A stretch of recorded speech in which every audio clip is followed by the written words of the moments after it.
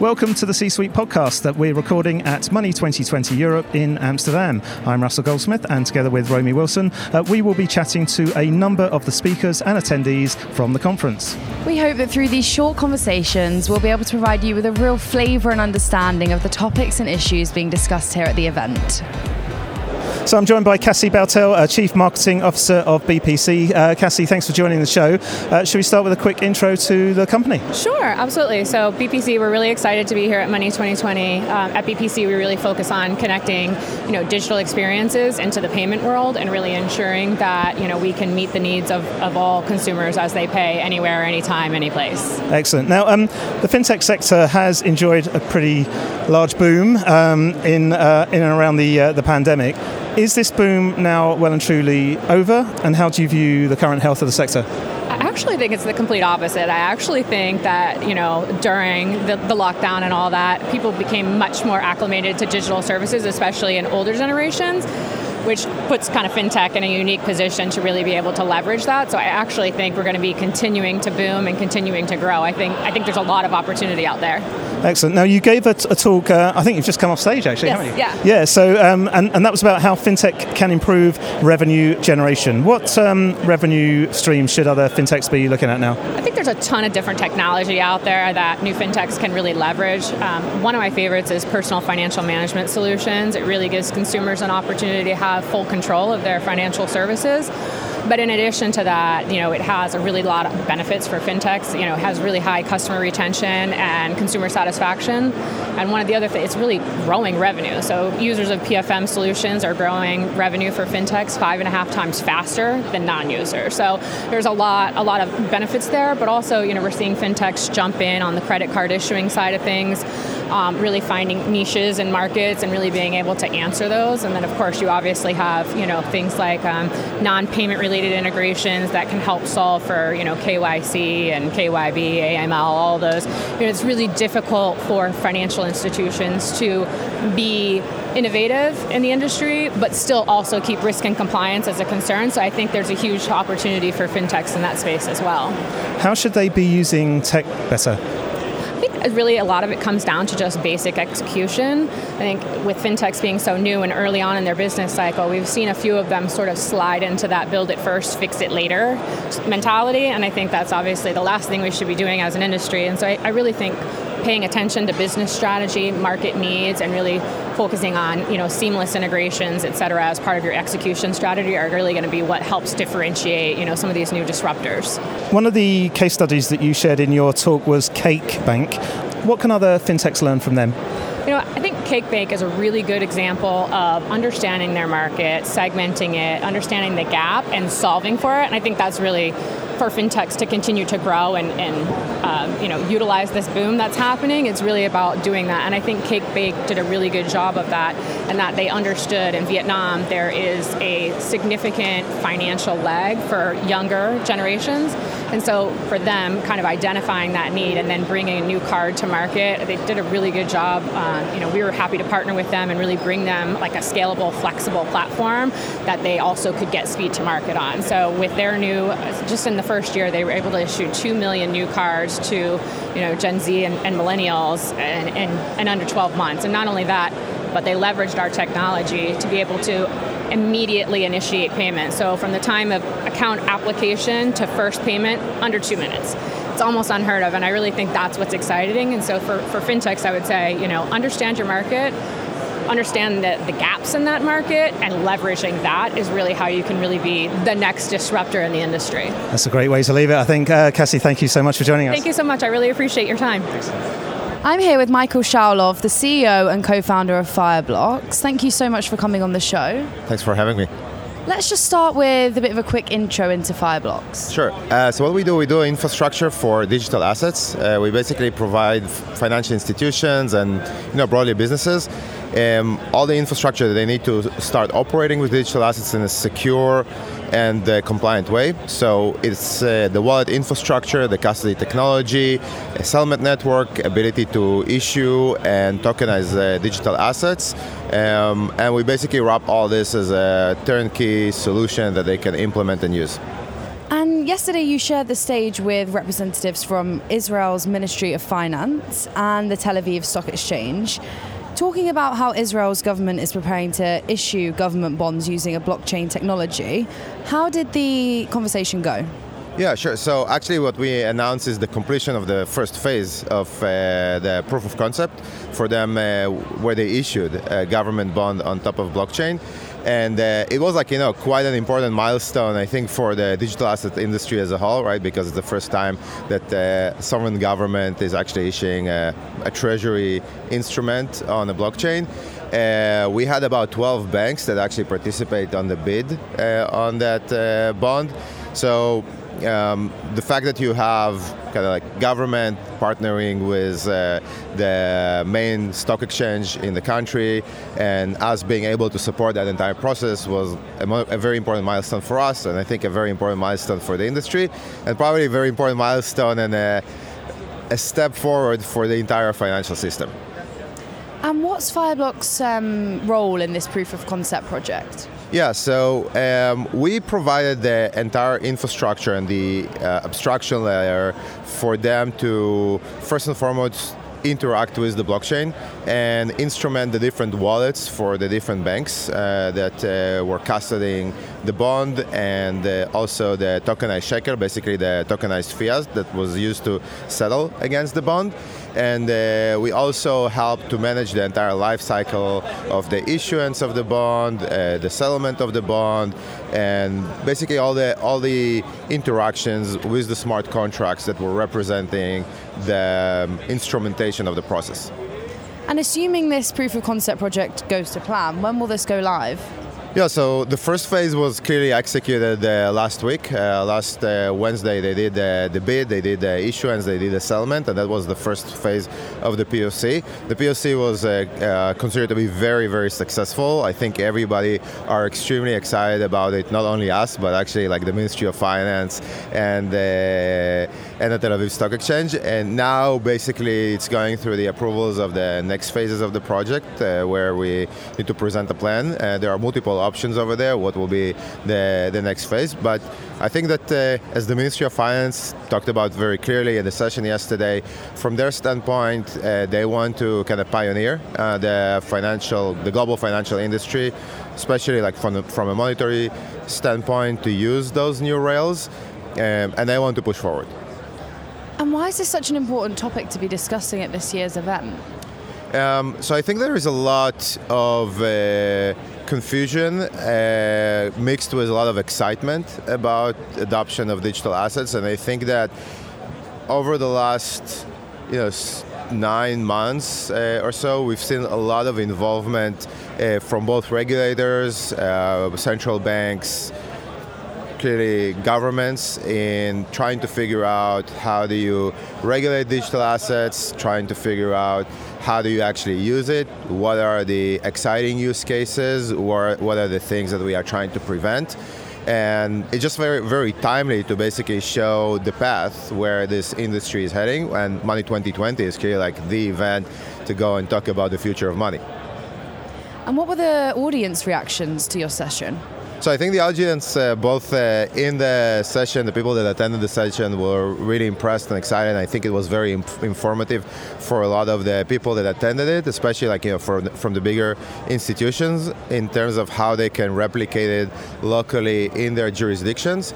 And on top of that, the fact that we also provided a lot of information online. So we've also seen a pretty big excitement online on the different social networks, on the different blogs, on the different assets that we circulated online, in terms of reading through it, asking questions, and looking forward to how to replicate and start advancing the industry in that direction. Thank you so much for your time today. Thank you so much as well. I'm here with Calmejane, the Group Chief Innovation Officer at Société Générale. Thanks for being on the show today. Thank you. You were part of a panel this morning that discussed the power of open banking in corporate finance. And what were the main outcomes from that session? It was a fascinating debate between banks, startups, and a provider of technology. And I think a couple of things. First, we all acknowledge that open banking is much more mature on retail. and then we observed what was really possible on corporate banking and corporate finance. And we had the debate around the why. Why are we doing that? And I had a strong point of view around the fact that the driver is liquidity, and the fact that you want to optimize this liquidity by a better understanding of your working capital, of your flows in general of finance, and that this is opening an opportunity for banks to work on data products and not just the traditional suite of products. So for me, that was a really strong point around the maturity of the sector and where are the opportunities. And I highlighted our partnership with Kiriba, but also our partnership with Lemonway on the marketplace area. And what's Société Générale's place within the open banking system? So Société Générale, for the past now 7 years, even a little bit more, I've been very active in pushing our open banking strategy. So we started with building our APIs and the number of APIs we done, and as PSD2 was entering in application in Europe, we embraced the regulation and started to build more on what we can do. If now I look, on what we are doing, we have on banking as a service. We acquired in 2019 Trésor, which is providing all banking facilities, bank-in-a-box facilities, and card issuing facilities for corporates and for fintechs.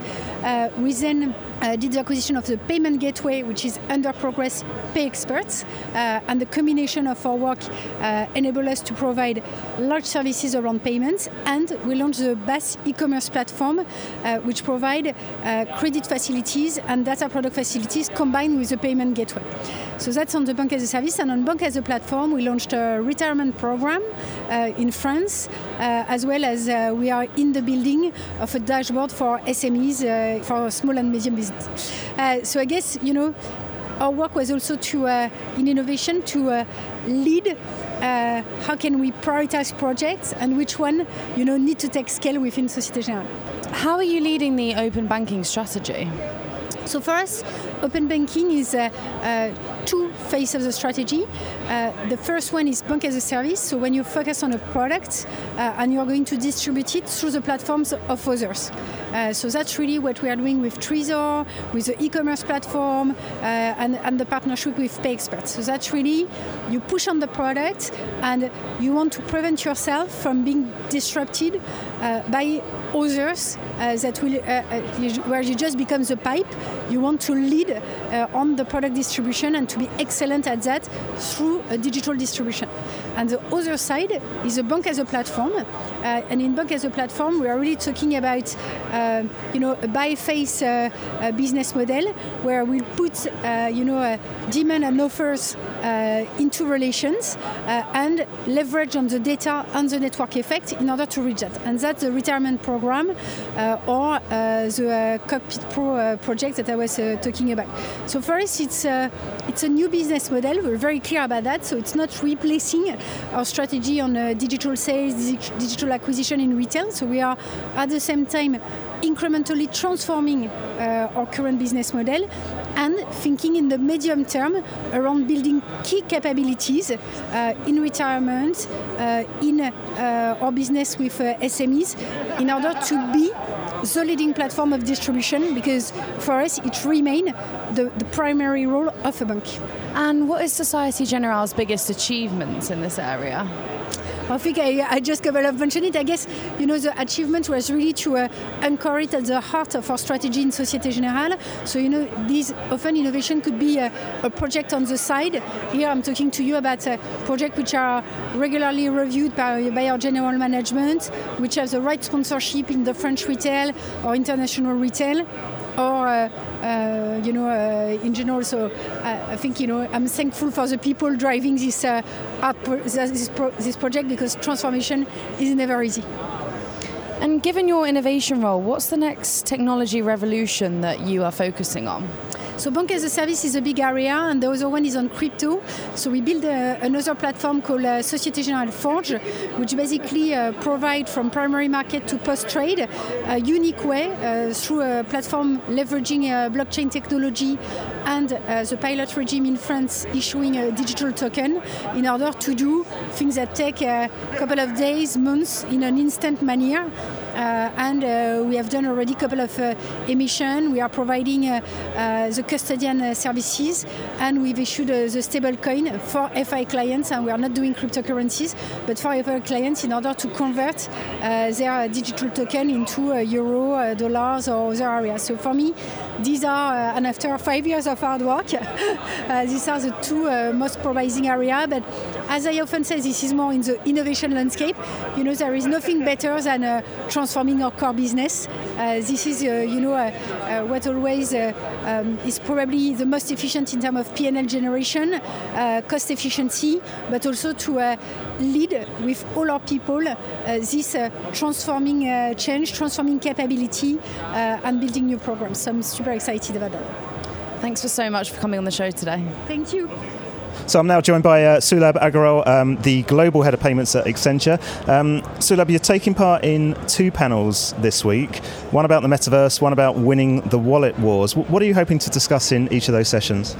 There's still lots of challenges within metaverse, whether it is with respect to digital identity, whether it is with respect to data privacy. Also, will we have the right competitive structure in the market, given that the same organizations may be owning metaverse and there may not be enough competition involved. So there's some risks with how metaverse is developing.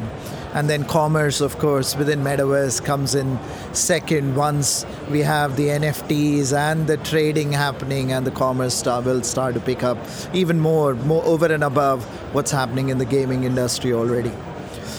Digital wallets and the war of digital wallets is more profound, more near term, and I think that's an area that is facing all of us today, as and when corporations are looking at how do they actually capture the client,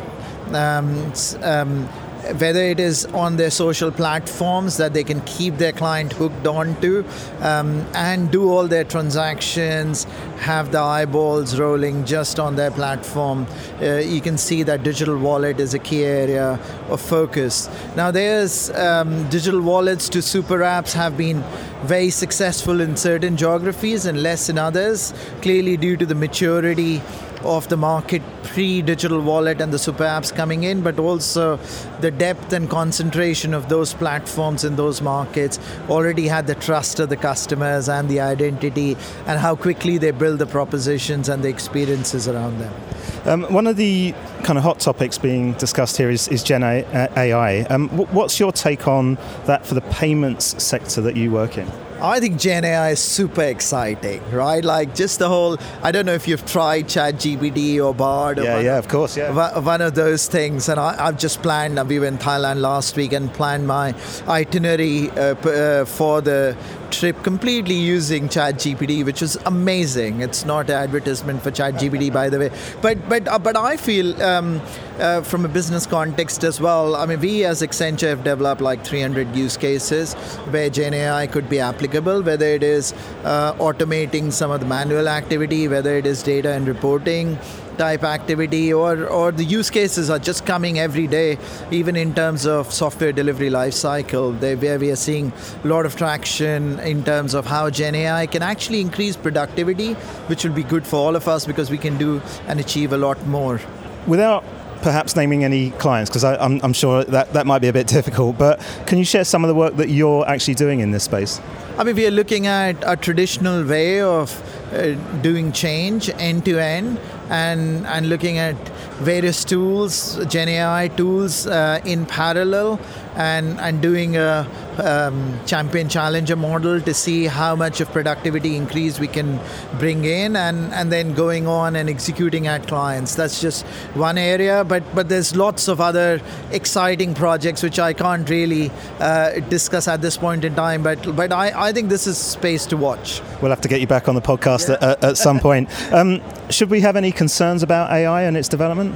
Yeah, there's lots of concerns, and you know, like when the the whole car industry was invented. In a way, the seat belts, the airbags, everything came in after the whole industry was already developed in a significant manner. In case of Gen AI, these things have to come alongside the speed at which it is going in, and we were seeing the adoption numbers in hundreds of millions in months of consumers. It's phenomenal, and even enterprises are starting to embrace it. Hallucination is a problem. There's various other problems around security and safety, and we are looking at how guardrails can be applied on Gen AI so that, when you're making decisions, you're making it with full eyes wide open, and it is a more enabler rather than the end decision maker in terms of helping us reach to the conclusions we are looking to. Final question, what's been your key takeaway from Money 2020? Money 2020 is still buzzing. I think we've got more attendees this year in Amsterdam than last year, which is a clear sign that payments transformation continues and is not going to stop anytime soon in times to come. Good stuff. Sulabh Agarwal, thank you so much for joining us. Thank you so much. It was a pleasure. I'm here with Iryna Agieieva, the head of product at Mollie. Thanks so much for joining us today. You're moderating a session around headless commerce here at Money 2020. Can you start by explaining a little bit more about what that is? So, headless commerce is actually headless by itself is an architectural approach that allows you to decouple your front-end capabilities versus your back-end capabilities. Because in a typical setup, those are really tied together. And whenever you want to introduce change only on the front end, it entails to do a lot of different changes in all the layers of your backend system, which makes it quite a lengthy process. Headless allows you to decouple it in a nice way, so you can become more flexible and be able to introduce changes as fast as possible just on the front end layer. And what are those benefits from the headless commerce technology for the e-commerce retailers? Yeah, this is a really interesting one. Look, we do live in a world around experiences right now. So it becomes so important to deliver personalized experience, perform as many A/B tests as possible so consumers receive the most fluent and the most seamless experience on your website. And headless commerce and headless architecture allows you by this technology to achieve and iterate faster, to introduce those A/B tests, to do the personalization as smooth and as fast as possible. And Sane Balkenstein from Hauer is one of your guests on the panel today and also one of your clients. What work have you undertaken for them? Yeah, super exciting to speak with Sana today as well. So Hauer is a Magento 2 front-end solutions, which allows websites and small medium businesses to actually develop their websites on Magento platform significantly faster. Mollie partnered with Hauer and we successfully delivered few integrations for our merchants on a Magento. With a Hauer capability, it allows our customers to ship their websites between 50 to 80% faster when it comes to front end. So super exciting to see how it's going to evolve further. For those businesses that have introduced headless commerce, what other enhancements to their architecture should they be considering? So I think in general, my view, headless commerce and any other architectural solutions should not be a starting point. The starting point should be what are the problems that you are trying to solve? What are the experiences that you are trying to bring to the consumers? And headless is one way to achieve the better personalized and better front-end experiences. But the other consideration that companies can take into account is a composability. Because ultimately, you can decouple different parts of your system and maybe sometimes even outsource to better platforms and other partnerships within the ecosystem. But again, it does need to start with what are the pain points you're trying to address. And what other trends are you seeing in the payment space at the moment? Well, there's no podcast long enough to talk about all the trends. But I think the one that really stands out for me, and it also connected to a recent product launch that we had as a company, Mollie Terminal, is specifically regarding the in-person payments. I think pandemic had a significant impact on the consumer expectations from the in-person and offline payments. And this line between what's online and what's offline is really blurry nowadays. You may start payments in the basket online, that you go and do click and collect an offline setup. So there is no really differentiation. Is it in-person payment or is it online payment nowadays? And Mollie Terminal was particularly introduced a few weeks back, which allows to deliver the online type of experience with the same interfaces, customize the interfaces on the POS devices towards the offline space. And I'm particularly stunned and I'm really excited regarding the future developments regarding the tap-to-pay capabilities, where any mobile device can become a payment device. I do believe that the end state going to be where hardware is pretty much the regular, typical hardware would disappear, and the tap-to-pay technologies would be the future of in-person payments. But for the time being, there's a right for existence for both. And that was one of the reasons why Mollie decided also to invest in the Mollie terminal while actively working to bring tap-to-pay to market as well. Thank you so much for joining us on the show today. Thank you so much. Super exciting. I'm here with Callan Carvey, the Global Head of Operations at Cleo. Thank you so much for joining us today. Thank you for having me. Can you start with a bit of an intro to Cleo and the services you offer? Yes, Cleo is a conversational AI and a financial assistant that helps people improve their financial lives. We take the complexities of financial life and we turn it to a simple conversation, one you would have with your friend, with the goal of engaging with your finances in a way that makes you less stressed and more happy. We offer a number of services and products driven by personalized data and insights, so each product is bespoke to the user that they get. So we have savings, budget, cash advances, and credit building, all tailored to your actual behaviors. And the idea is that we've created a simple chat interface which reduces the stress of money life. And again, so that way our users can focus on the things that make them happy and drive energy rather than the things that stress. And so Cleo is there from your beginning of your financial life. So you're learning how to set a budget and save all the way, hopefully, to you need the mortgage for your next home. And so we're hopeful to be on a journey with our users and build a set of products and services that meet the growing demands of our growing user base. You're giving a demo of Cleo's AI assistant later today. Can you give a little bit of an insight into the technology behind it? So in 2017, we started, and our CEO and founder, Barney, he took a big bet that the future of human and computer interaction would be delivered through a conversational interface powered by AI. And he set out to apply that to human and personal finances. And what happened was Cleo. So leveraging AI, we're able to do a number of things. We're able to make predictive insights into when we think you'll have a financial fee or a financial hardship and create solutions and recommendations that enable our users to get past that. An example would be one of our features is our cash advance. And what that does is leveraging AI and the information that we get on you as a user, we can see your inflows, your outflows, and we say, hey, by the way, Romy, you're about to hit your overdraft. And in the States, overdraft is something a bit more punitive than it is in the UK or Europe, and banks will charge you up to $35 per your overdraft, which is pretty crazy. And so we'll say to you, hey, by the way, you're about to hit your overdraft. Either here are some tips and tools enabling you to save, or we'll say leverage our cash advance product, help you bridge that paycheck to paycheck situation and solve some of your cash flow liquidity problems. So we kind of use all of our data and insights into users to create products and services to help them. Wow, that sounds so interesting. And how is Cleo's AI assistant helping its customers make more informed financial decisions? Yeah, so I think we have engagement from a really wonderful, financially diverse group of individuals, people seeking different aspects of their money situations and improving their money life. And I think part of that is due to the fact that we deliver those information, those tools, those servicing in a really dynamic, fun way with our cheeky tone of voice, to co-opt the British turn of phrase there.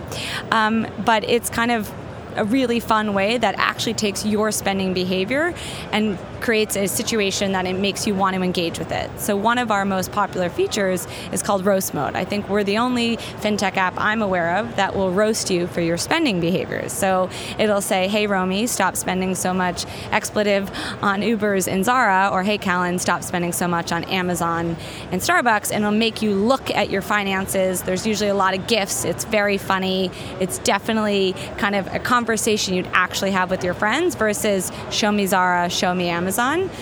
We recently had one in Halloween in which you had to go through a murder mystery to figure out what was killing you, and it was often the things that you were spending all of your money on, and then at the end of the murder mystery you got to then apply it towards your either savings goals or set a new dynamic budget that is actually based on you. It's not an arbitrary number you set, it's based on your spending patterns, and Cleo helps you set that dynamic budget that's actually achievable within your means and your ways of spending.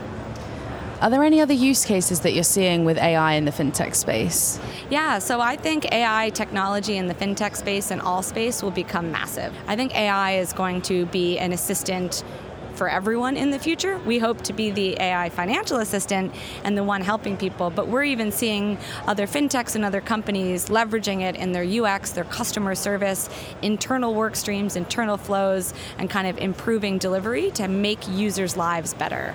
We leverage kind of different partnerships and ecosystems like AWS and NVIDIA to kind of help power that data to make sure that we're building and testing sound models and making sure that that data moves faster.